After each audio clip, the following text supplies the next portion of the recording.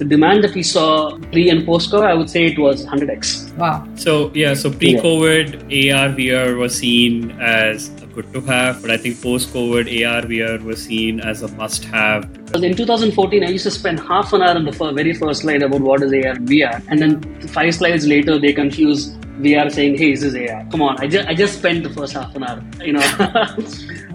and it was very demotivating, right? I mean, but today I no longer cover. I mean, that's an observation. Like I keep entering a call to see if I have to explain what is AR and VR. In the last 2 years, I haven't had to.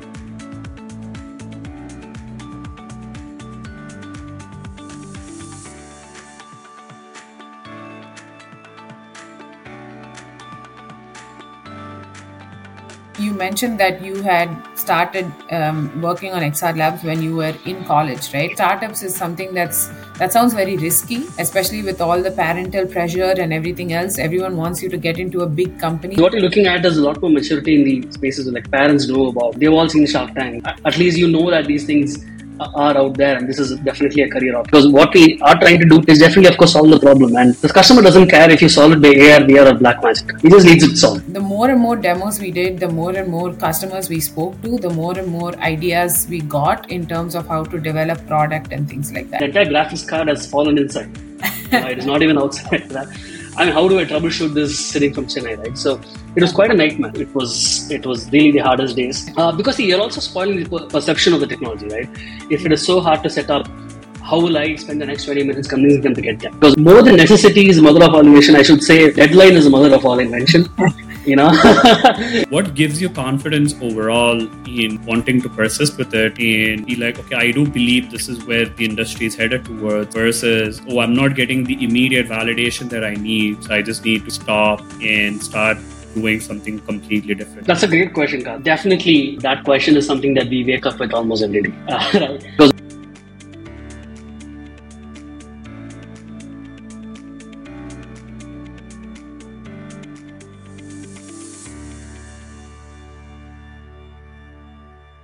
Hi everyone. Wait, Karthik, is this real?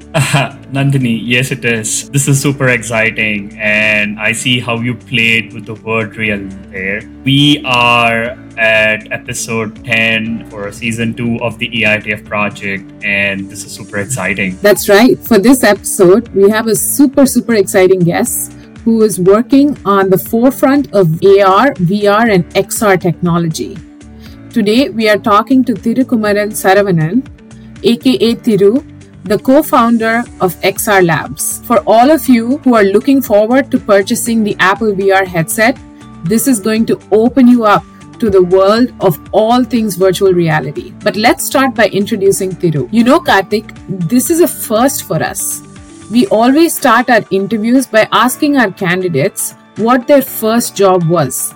And in this one, we were super surprised to hear that Thiru founded XR Labs in his second year of college. That's quite young, I think. But yeah, having a zest for all things metaverse and virtual reality, Thiru in college looked to solve solutions for customers using virtual reality technology. You see the questions that can come up, right? Do customers really believe in this cutting edge technology that is not fully vetted out and adopted by the world? And will it help their problems? Well, Thiru answers all these questions in our exciting cutting-edge interview where we discuss what it means to start a company that evolves with the evolving technology. And as usual, there are some fun topics in terms of the demo phenomenon and what can go wrong in it, and the funny things that deadlines can do to one, what can be the motivation factor behind it. In building XR Labs, Thiru has been able to solve huge problems for wind turbine companies by building them a VR training simulator and has worked with the Indian Army to build see-through armor. How cool! These just scratch the surface to what XR Labs can do and what Thiru and his team are capable of. To learn more, go to xrlabs.co.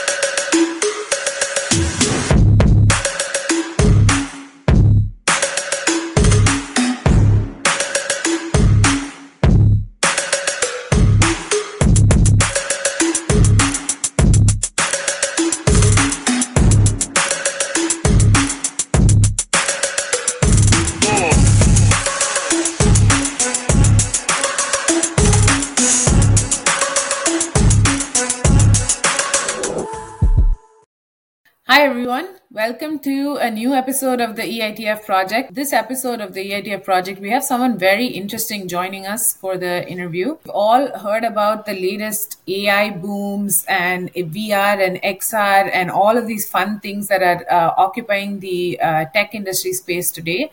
So the person that we're interviewing today is knee deep into everything we're talking about. And if you've seen hashtags of ChatGPT and AI and VR, you'll probably run into him sometime soon on LinkedIn or anywhere else you're on social media. So we're going to be interviewing Thirukumaran Saravanan. He leads the company XR Labs in India. This is going to be a very interesting conversation because not only is he part of a budding startup in India, but he's also working on the latest technology. So welcome to the show, Thiru. Thank you, Nandini. Thank you. So let's get started with the first question, right? At the EITF project, we work on career development and we talk about career development questions, especially for people like Karthik and I who have just started out in tech and who are trying to figure our way out in the industry. And we always feel like your first job always shapes that career path. So regarding your first job and your first experiences when you first joined the industry, what was your first accomplishment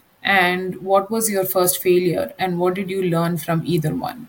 I'd like to just take a step back because I started XR Labs in my second year of mechanical engineering undergraduate degree. So I did not technically have a first job experience. XR Labs has been the job that I've been doing since entering the space. But before doing XR Labs in my first year, I think I was doing a multimedia startup that was building multimedia works for our clientele across the world. But then that is when I discovered this technology as requested by one of the customers who was already doing some multimedia works with us. And when I did this demo for them, I understood that it has a lot more implications in the enterprise side. Two things. So one, we are not a startup. We are about 8 years old right now. And we have about 45 people on board and we'll be 100 by end of the year. We just raised our first round of funding, but since we've been a services company, it's not like we needed it till now, right? So we're not going the trajectory of a product company. But that said, we've been working with a lot of enterprise. Only now startups are looking at augmented reality and virtual reality as, like how, for example, Zomato or any other company that comes out will be releasing an application. Now is when companies that are now being incorporated are looking at building an AR/VR application, right? Yeah. But till date, we've been working for solving problems of several other Fortune 500s across verticals like automotive, defense, manufacturing, retail, etc. So this entity as such, we wanted to basically solve the real-life problems that are existing today using these new technologies called AR and VR. Technically, no first job. This is all I've been doing. In terms of success and failure, I think we did, in terms of failure as such, we did try to productize a couple of times some aspects of the solutions that we offer. But what we realized is you need a certain amount of maturity in the technology before you release a product as such. For example, today you have food delivery apps and cab raving apps. They couldn't have productized something until you had GPS in a very consistent and mature way. Right? Yeah. And otherwise the GPS technology was part of all the mobile phones that's coming up. There exists no food delivery app. Yeah. Right? Similarly, to build products in the XR space, augmented reality and virtual space, you need a certain amount of maturity in the market in terms of hardware. Right. So we learned that the hard way. We really, fell flat on our face a couple of times in trying to build software products for the space. But then we always, since we always had the services business up and running, we were able to come back. We had a safety net in that form. That's why if you see the name is XR Labs, the idea is that we will keep experimenting and we'll keep tinkering around and we will find something that sticks. Right now, what sticks is solving customized solutions. So, we're not building a product for now. Yeah, there's so many parts of your answer that I want to pick and ask questions about. First thing is, you mentioned that you had started working on XR Labs when you were in college, right? What does that look like for someone who is, who's in college today, who wants to start their own company? What do they have to work on? How do they start? And, especially for kids in India these days, startups is something that sounds very risky. Coming out of college, right? Not just kids in India, like everywhere else, especially with all the parental pressure and everything else, everyone wants you to get into a big company. So what is the most exciting thing about doing something on your own and how do you get started with that? As the kids these days, I think they certainly have it much, much easier back then, than back then. Because what you're looking at is a lot more maturity in the spaces like parents know about. They've all seen Shark Tank. At least that these things are out there and this is definitely a career option. And today most of our parents would already be using products at the startups. So they know that, if you want to go solve a problem out there, it can be. Certainly, that's just one side of the coin, right? I mean, the other side of the coin is obviously the educational institution. Back then, saying that, I won't be able to come to the class because I have something to run, you might as well say you want to go to a movie. They would believe that instead of this. It was an entirely different time, and I feel quite old, though it was just 2014, 2015. I do feel like quite disconnected from the current days as to what I had it back then. But now it's a lot easier. There's a lot of awareness in the space out there. Like people know what a startup is, etc. And definitely they know about capital raising. At least they know such things exist. About how to get started about it, I think internet is the best teacher. Like we literally built not only the solutioning, etc., but also about how to get it done. Like, we didn't have training organization how to build an AR/VR application. Everything was YouTube. And we figured it on the go. I think on the go is something that is very underrated. Yeah. If you put a gun to your head, you will figure it on the. Similarly, if you commit yourself to it, you will figure out a way. Right? Yeah. It's just a very instinct. I think people will get it done. Yeah. But right now, the landscape is much, much more mature than what it was. There are investors looking for early stage startup who will almost invest only on just an idea. Almost, the keyword is almost. You need to have some kind of a prototype or some kind of market intelligence to back that up. There is liquidity in the market, even though it's not so overseas, but in the Indian market, at least for early stage companies today, there is some amount of liquidity that's available to, provided the idea and the solution is something that works. Yeah, no, that's a great answer. Mostly because, like you're saying, startups are definitely not just startups, right? New technology in general are definitely a lot of interest these days because they're picking up quite a bit. People have seen a lot of success stories, like you said, through shows like Shark Tank and things like that. As the second part of your answer that I wanted to talk about is I started my career in a startup. One of the most important things I felt like for that company at least to grow was demos. The more and more demos we did, the more and more customers we spoke to, the more and more ideas we got in terms of how to develop product and things like that. How important are demos for you as part of the organization that you're working with? That's an amazing question, and that's one pain point that nobody has ever asked me because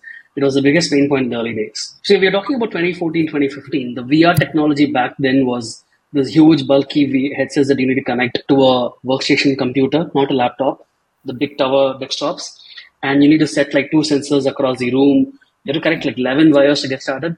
Even if one of them is slightly loose, you won't be able to get started. In the race for launching soon, the brands they didn't do a lot of usability testing. I think, there is no pop-up that says this is why that's missing. It's like a goose chase, and you got to do this with the customer breathing down your neck in front of you, right? Yeah. Not just that, we used to carry this. See, because we are based out of Chennai, but the market back then was everywhere, almost everywhere but Chennai, right?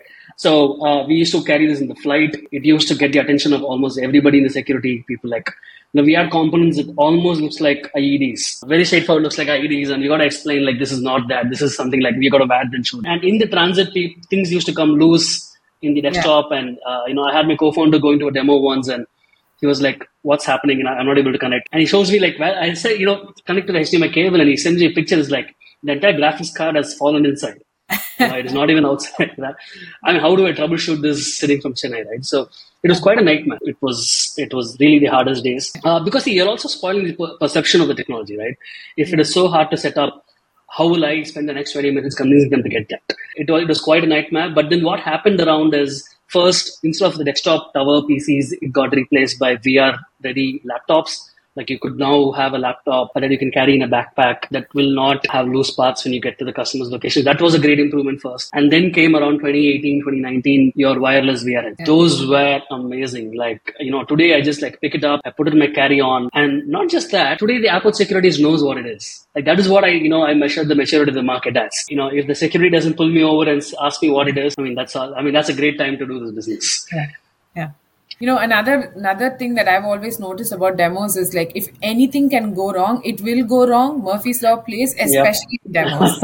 Every time I used to prep for 3-4 days during demos, the moment I start presenting, something will go wrong. And you'll find it's like you're a part QA person when you're doing a demo because you find the biggest bugs when you're doing demos. Yep. So, yeah. And you have to tactfully avoid them during the demo. Let's just not go there. Yeah, exactly.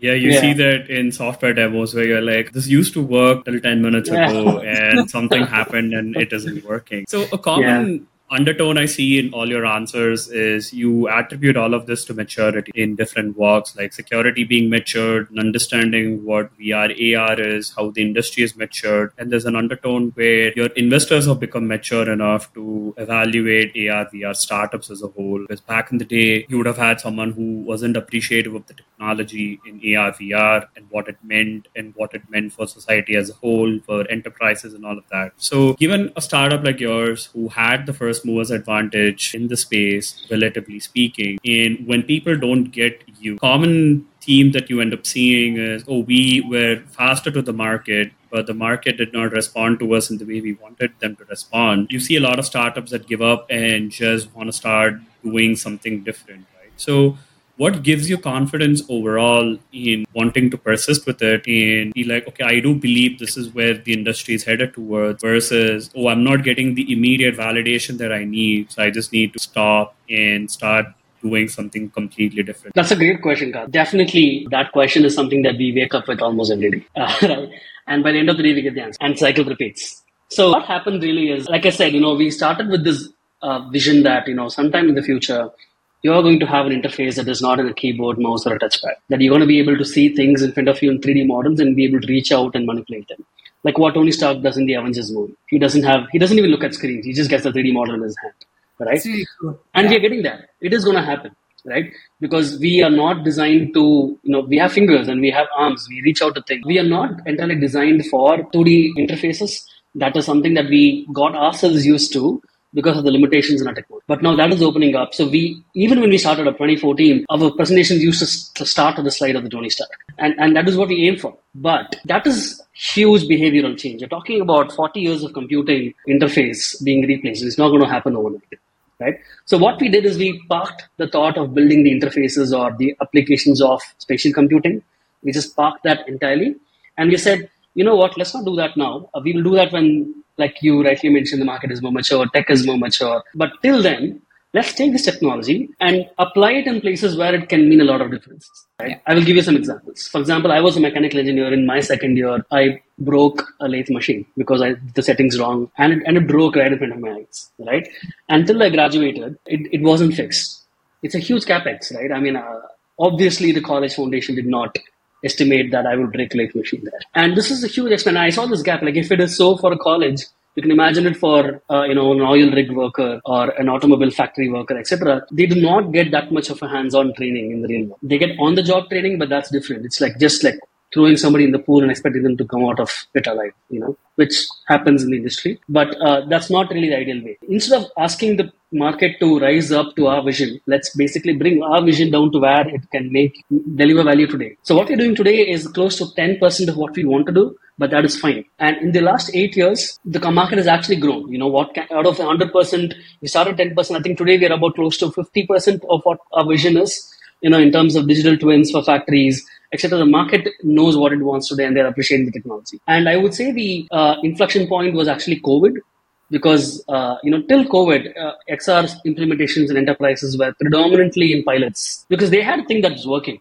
Of course, it had some inefficiencies, but things were working. So XR was always seen as a luxury till that point of time. When I mean XR, I mean both XR and XR Labs, right? It was a luxury market till the pandemic happened. But during pandemic, we helped companies deliver training. For example, we had a customer, which was a US-based company. They wanted to start a new division. They wanted to start a new plant in India, but they couldn't, give the expertise over video calls about how to assemble the products. So we built a VR simulator for them.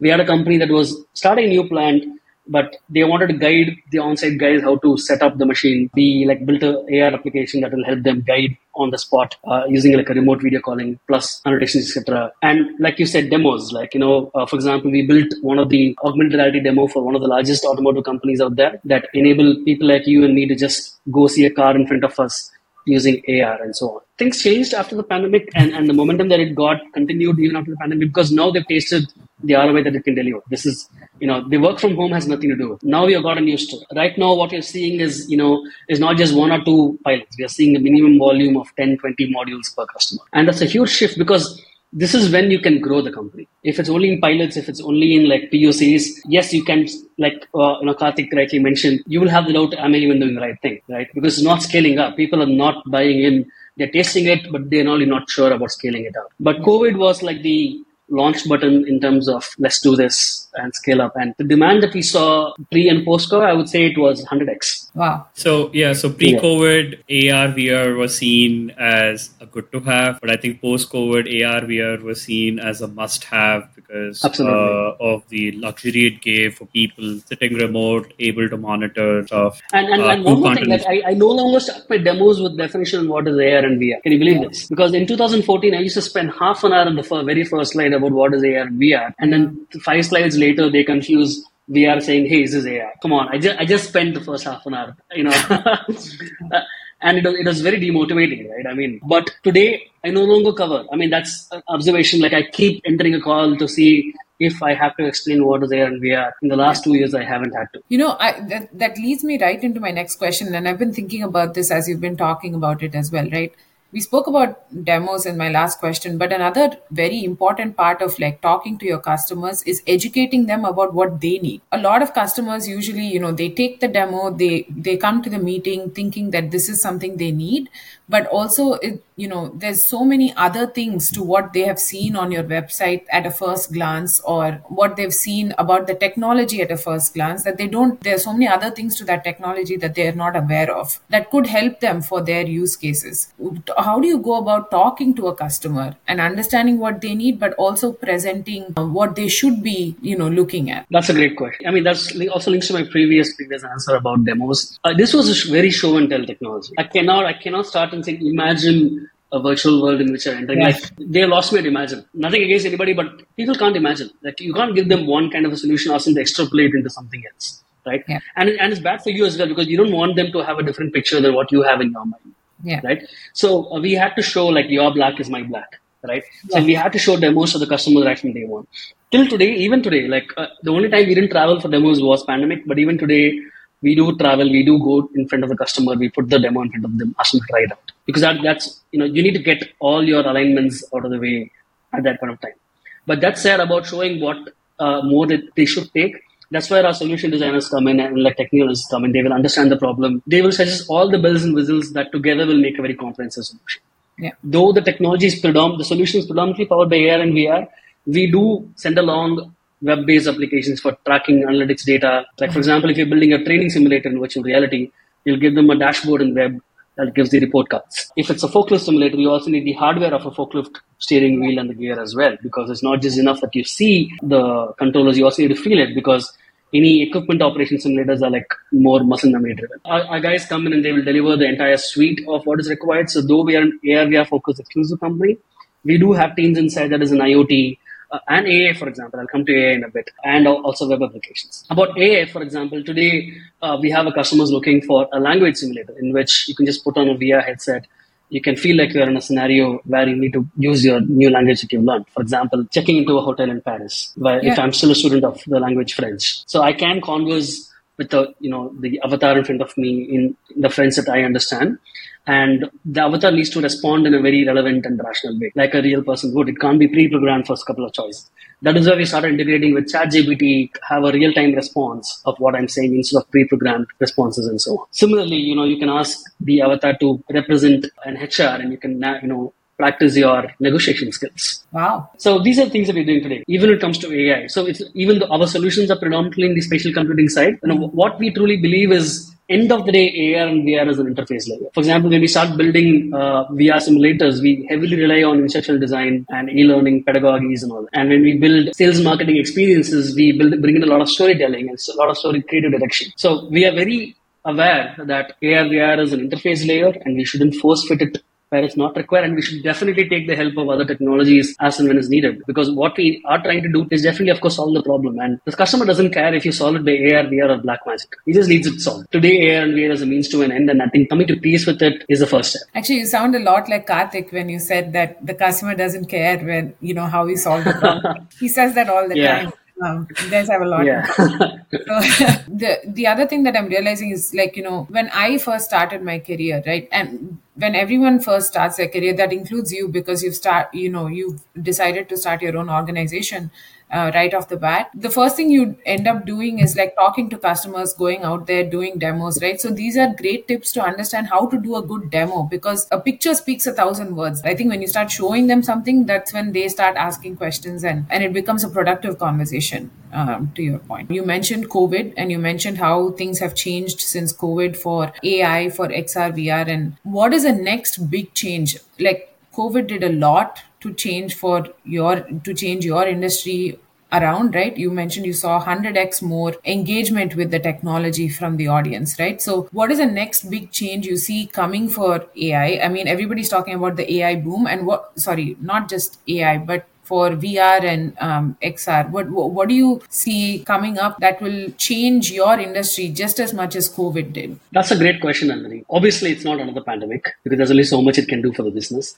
But coming back on the technology front, the single most force multiplier on the XR technology is going to be what people might think as an unrelated technology, but it's actually 5G. The reason 5G is, let me just show you an example. Let me show and tell. So this is a VR headset of today. So you have big computing system inside, you have the display, etc. Obviously, it's bulky, and obviously, it also has to be having the battery inside. Imagine you carry around a brick on your head, right? Though it has come a long way. I mean, I'm talking about all the wires, etc. It has come to just this form factor. It's still about a kg. The biggest problem is today the computing and computing is essentially on the edge, meaning it's on the device. But what 5G will enable is that I can keep the computing on a cloud, and I can just send the frames to the VR headset as an output and all the input by the user as an input. And so I can completely disconnect the processing and computing load on the device. So this will achieve a couple of things for me. One is form factor. It doesn't have to be this big. You are actually looking at the form factor coming to a form factor of a specs. It can happen technically. Two, the battery usage. Battery for just the input output display compared to the entire computing, you're looking at expansion of close to 80% of battery life, right? Because 80% of the battery usage is for the computing. Next,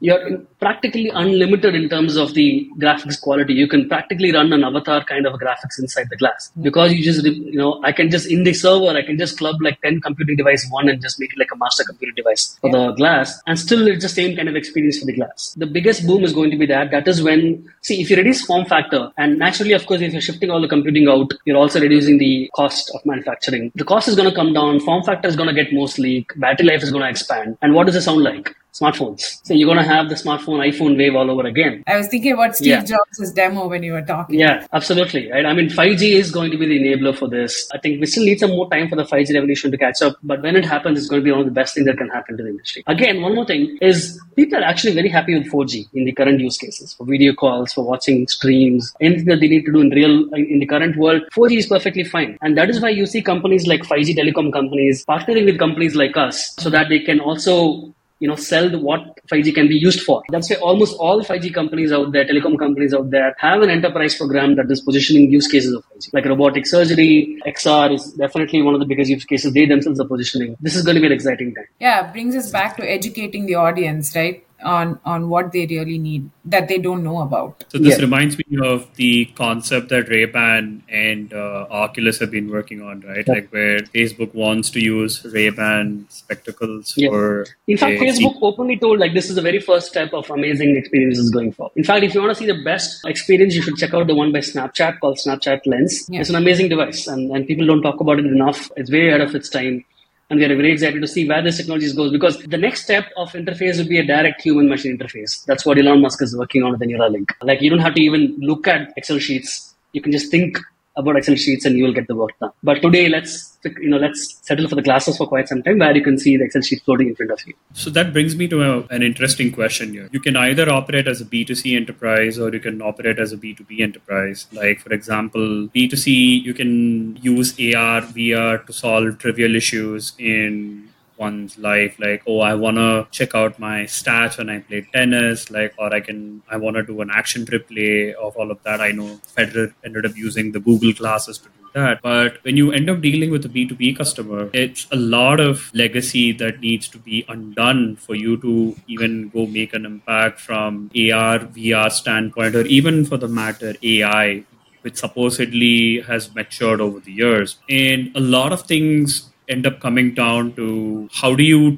teach someone to look for the problems that they should be looking at rather than just wanting to go with the next shiny object and saying, oh, I want to apply AR VR because Google's applying AR VR. Or I want to apply AR VR because Oculus is coming up with something fancy. So how do you look at this shift? Are we headed towards a B2C model in terms of large adaptation? Or are we also looking at, okay, it's a even blend mix between B2B and B2C customers? So that's a great question, Karthik. And these are questions that we ask ourselves every quarter. But what we have learned is the B2C market is quite unforgiving. You release one device that is not sleek or that is not fast enough, doesn't have enough battery life, the entire future is gone for that particular brand. You saw what happened to Google Glass. They even named an obnoxious word after that product. They've named insults after that product. It's quite an brutal market, consumers, because they are very unforgiving on what they want. They want everything faster, better, cheaper, and sturdy, which is not a bad thing. I mean, that is a great motivation for companies to innovate. But we're not there yet. The technology is still very complex. In fact, VR is much, much more consumer ready. I've met many people who've been just using VR for games and, fitness games. My own family has it, and not because I'm in the space, because they actually truly use it. Coming back to AR is much, much more complex because, you got to also build technologies that can understand the real world around you, work in any kind of light conditions, outdoor, indoor, dust. It's a very brutal in terms of technology expectation as well. So we've, right from day one, we did find B2C as a long shot because, like I said, GPS should have been there for ride-hailing apps to have worked. That wasn't there. I mean, we needed a stable AR VR device in the market for us to build something for that. Because, we were not even thinking of building technology for AR VR. We were always thinking about building solutions using AR VR. We were always very clear about it. Coming to enterprise, I found it to be much more adaptable compared to B2C because if their problem is big enough, they are willing to change their ways to fix it because you have the underlying motivation, which is capitalism. And that's a great motivation factor.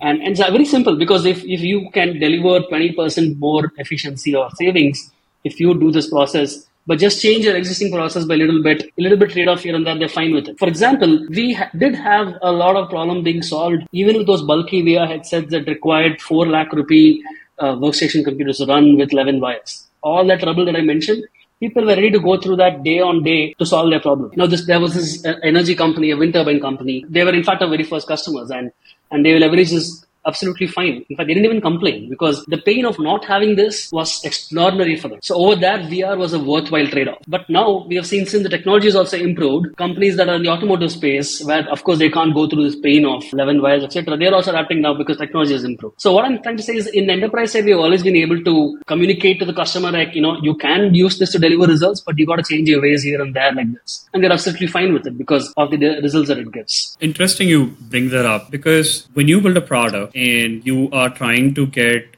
customer adoption on it, are you then looking at it from, okay, I'm going to bake in specifics for one customer so that it is usable by that customer, and then I can have end customer success stories before I offer a generic platform? Or are you going into the space with the generic platform and trying to adapt a customer's needs to how you have designed the platform? We did. It's not like we didn't think of content creation platforms, do-it-yourself platforms.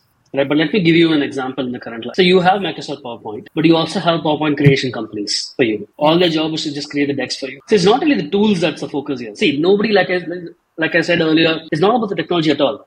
They just need a solution for their problems. If you ask them, hey, you can solve this, but for that you need to do this, like give them a 20 checklist product, they might also live with their current problems. Like, for example, if I'm really hungry, I just want the food. If somebody throws a recipe at me and say, you know what, you can do all these ingredients, if you can do it yourself, I'm like, no, please, no, thank you. I'll just stay hungry a little more. So that's how the attitude in the enterprise side as well. Their main business is their main business. They're not going to spend time learning a new tool and a new content to achieve that. So that's one of the main reasons that we found that content creation tools are not picking up. The other problem is for the kind of customizations they need, if you start adding functionalities in the tool to meet that, you would end up creating the same kind of tool that we are using today to create the solutions for them. Imagine you have a do-it-yourself poster creation tool like Canva. Like I think people use it predominantly, right? Mm-hmm. Imagine you keep adding more features into it. It is going to start looking like the professional tools that designers use, which will need a kind of learning curve to start using them. You can never get the balance, because those customizations are the ones that give the result to the customer. Like I said, they need the results, right? Yeah. If you're not able to add this particular step in the learning solution, they won't be able to do an accurate learning solution, and hence this is not going to show any result at all. So it's like kind of counterintuitive to push platforms down the throat of people today. But what we do see is like how your laptops come loaded with Microsoft Office. We do think of a future where AR VR glasses are going to come loaded with AR VR content creators to a certain level. It is going to happen, but again, it's going to happen for the B2C and the mass adoption market. What we are today is we are a learning solutions company masquerading as an AR VR company. We are a sales and marketing company masquerading as an AR VR company. Like I said, our part one of our vision is to solve the problems, and we are now focused on the problems, not on the technology. Yeah. So you currently are in the software as a service space model, basically. We are a custom software development shop. So even till they leave XR, right? Even today, there's not when you want to create an Android application or an iOS application, you don't think of a do-it-yourself tool. You go about hiring a development shop. There's a reason. Of course, today you do see no-code, low-code platforms. But one major thing that's missing, people don't think of it when they think of challenges in the no-code vision of XR, right? Is that for the mobile and web computing industry, the design, the UX, UI guidelines were fixed ever since the computing itself came up, right? Your close button is still the X mark, and it's in the top right or top left, if it's Mac. You're minimizing, etc. It's all the same experiences. So UX UI is a standard, but in XR technologies, UX UI is not a standard yet. We don't know how to build. I mean, there is no material that says out that this is the best way to build a MAME. It's not that. There can be infinite options. In fact, only since 2019, we were even able to put together the best elements together, and we were one of the early movers in establishing a UX UI guideline as well. This is what happens when you're trying to play in the field of a new computing space. You got to define your own UX UI guidelines as well. Without that standardized, you can't build creators also, because you can't expect your design, your end user to think of UX UI themselves. They need templates to work on, and you don't have such templates today. I want to shift topics a little bit to you as an entrepreneur and your company as an entrepreneurial venture. One of the things that you mentioned was that you've been in this field for the past 8 years, right? So, and you have been building this company for the past 8 years, building this technology. What would you say?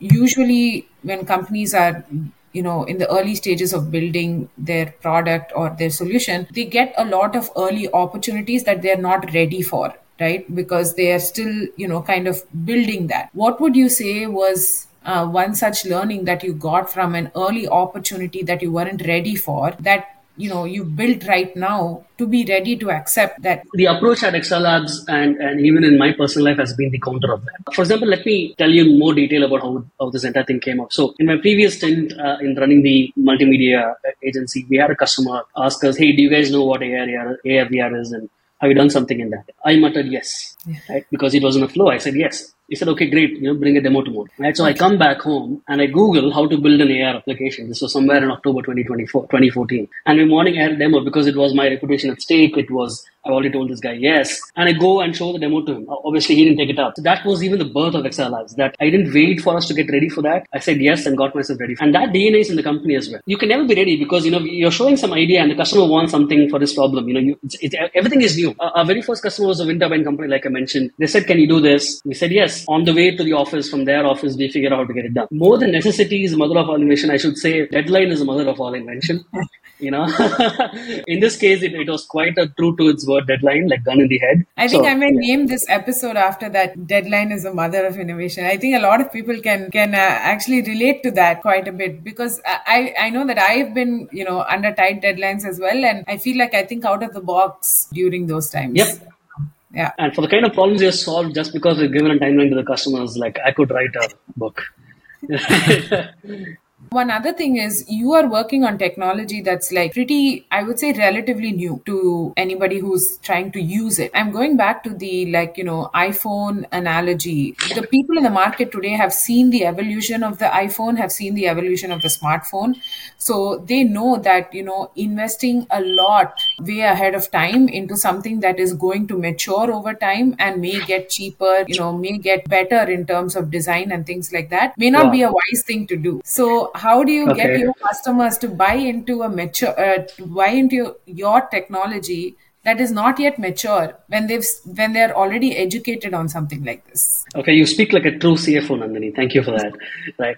So you're like you're like 10 of my customers put together in this interview. So these are questions that we do of answer now and then. So here's the thing. What I'm truly against is forking of the device market. I don't want a scenario like the Android scenario happening for the XR space. Though people might think it's good for the consumers, it's actually a very bad thing for the consumers, because in terms of functionalities, in terms of capabilities, you get the least common denominator. When I'm building an app, let's say for the consumer market in the XR space, I will have to take what is the lowest spec that is in the market and build for that. And that's not going to be really good for the end user, right? I mean, you want them to use something more. And that is where I truly believe in the principle of not having too many models and like having few flagship models. And of course, having reverse compatibility, meaning what you build for the second version being supported in the third version. Obviously, you can't run the third application in the fourth. At least reverse compatibility should be possible. Out of all the VIFS company, only one or two is really going the right direction, according to me at least, that they don't release a lot of models and confuse the market. I shouldn't be sitting with a matrix of features to understand which one should I select in this. Especially if you throw in the factor of time, which is what I do in the future, it goes for a toss.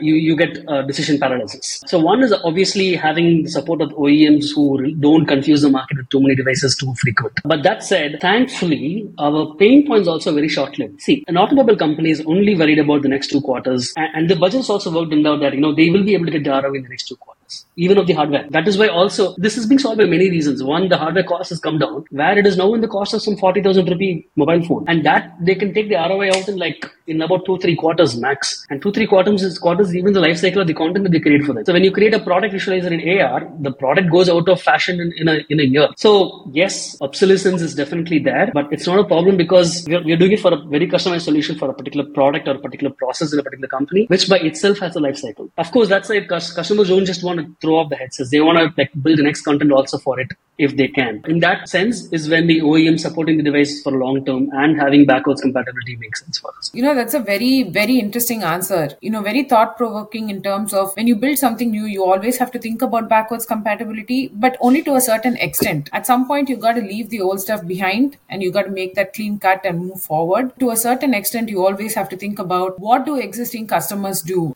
in terms of adapting the new technology, right? So that's a great answer. That's something that I think organizations in general can also think about. Only to a certain extent can you also support that backwards compatibility. You have to move forward at some point. Absolutely. And then what interesting thought about XR is only recently the entire AMC model is coming up for XR. If you see Infosys or any other large IT player, predominant of their revenue would be coming from support services. But the XR space didn't have that because, like you said, the content did not live for more than a year. In some cases, even a few months. But now it's changing, and we are picking up support contracts as well, where we keep updating the process, and if a new device releases, we'll migrate it. We are picking up such contracts as well now. Yeah, but even for you as a company, right, all your supporting software, they keep updating the supporting software as well, right? If you are going to be using ChatGPT, for example, you're going to be getting newer versions of ChatGPT. Like it's something that's growing as well. If you're using third-party tools that are going to keep changing their UI and APIs, you're going to have to adapt to that as well. And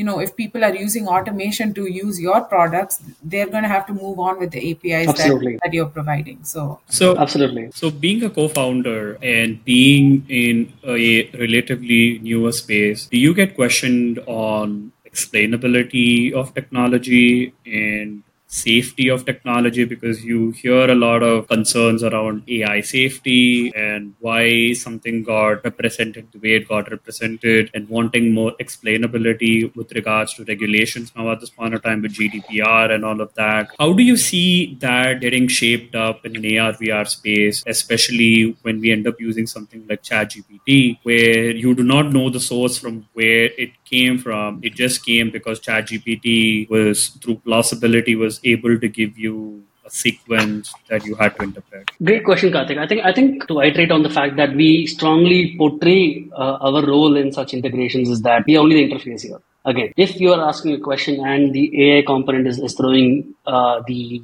response in such a way, we do have our indemnifications in place. But that said, all of our AI integration VR is in a very early stage. It's not like it's up for mass adoption yet. Even in the AA space, there's a lot of things going around for the AA security, and about a 6 months timeline to before you launch a new product and so on. So a lot of things is already shifting bases over there. And we are not bringing that chaos to our enterprise customers. Like it takes 6 months to issue a PO. Like by the time it comes out, my entire proposal could be irrelevant right now. So we're not doing those moves at this point of time. But I certainly do see, that's why I say, I feel really old. Though, I started this new technology, ever since ChatGPT came out, I feel like, gosh, things are moving so fast. Like I thought AR VR was moving fast. And the last 6 months feels like the last 3 years. I mean, it's just like 3 years compressed into 6 months. We all have a very exciting time ahead. We did not see ChatGPT coming, right? Through pandemic, AR, VR was in the boom. IoT, eSIMs were coming up. A lot of the technologies coming up, but nobody saw ChatGPT. And nobody saw ChatGPT 4 coming up. They saw ChatGPT 3, and for 6 months we were still going, wow, what is this?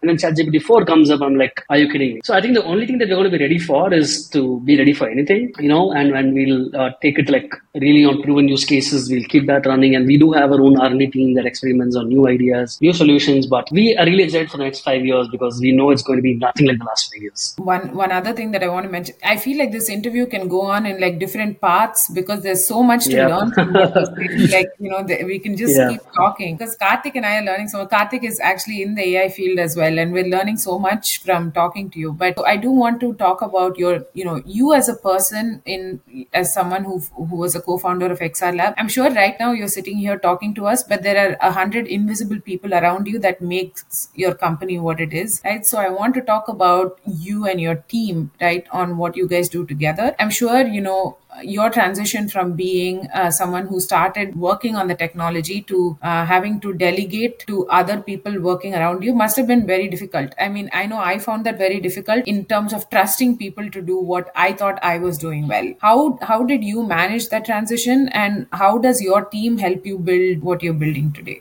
I think that's the biggest dilemma that the founders go through, right? I mean, delegating things.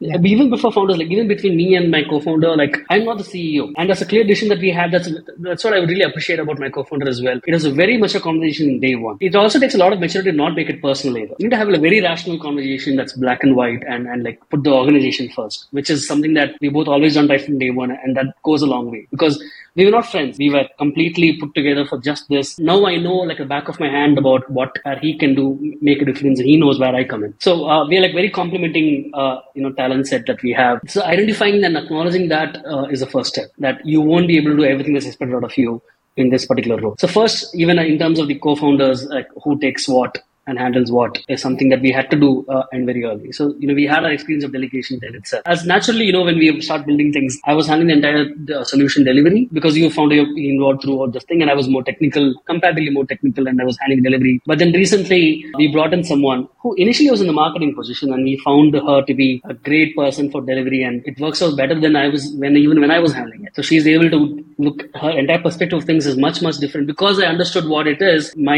approach was very different than keeping up timelines.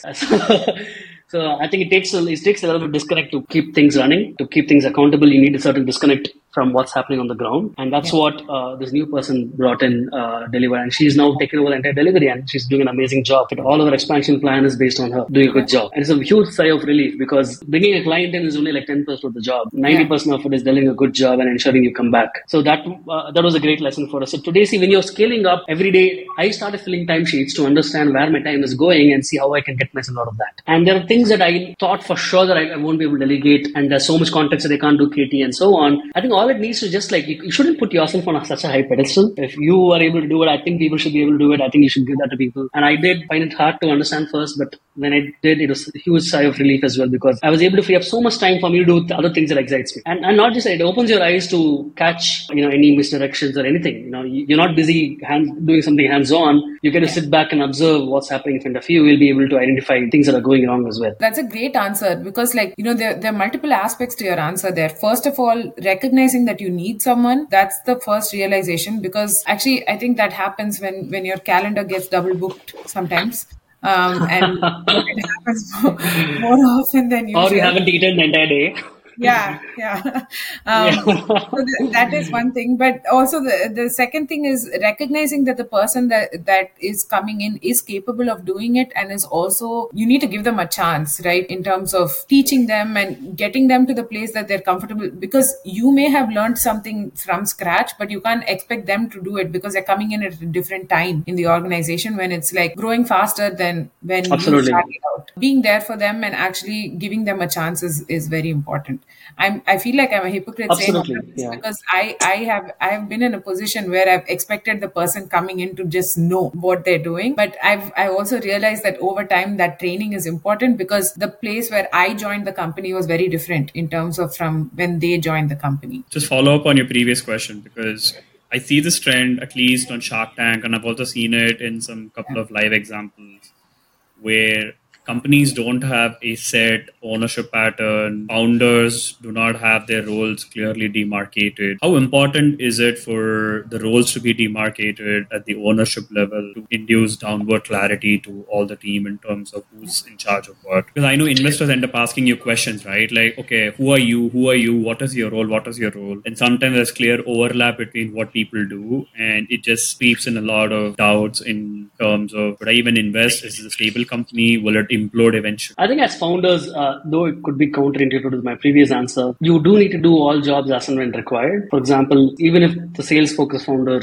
should be able to know the process of delivery, so that, let's say, the delivery focused founder is not in action for whatever reason, you can't have the company tank. So I think it's very important. So between the three of us right now, so we started with 2 people, and around 2019 we added the delivery head as the another partner in this. And between the 3 of us, there is possibility that we could do the other person's job. If that was the scenario, we can rise up to the occasion. But it's not that what you can or cannot do, it's about what you want to do and where you're most effective. Like I said, all of us can do delivery, but there's one person who's really good at it, right? And really enjoys it as well. It takes a certain knack to enjoy certain things. Not everybody enjoys absolutely talking to random strangers trying to sell them some things. Hence, you basically aim the best personality towards the avenues like this. But at the end of the day, knowing about all 3 of the details is very important. Clear demarcation is also very important so that accountability is there. Wherever demarcation is not there, accountability is the first one to go out. When all 3 of you are doing something, it's all good when the results are good, but what happens if the results are bad? It's not even about attack, right? It's about even trying to understand what is going wrong. If 3 people are involved in the same things, you're gonna have a very, very polluted data to even see what's happening wrong.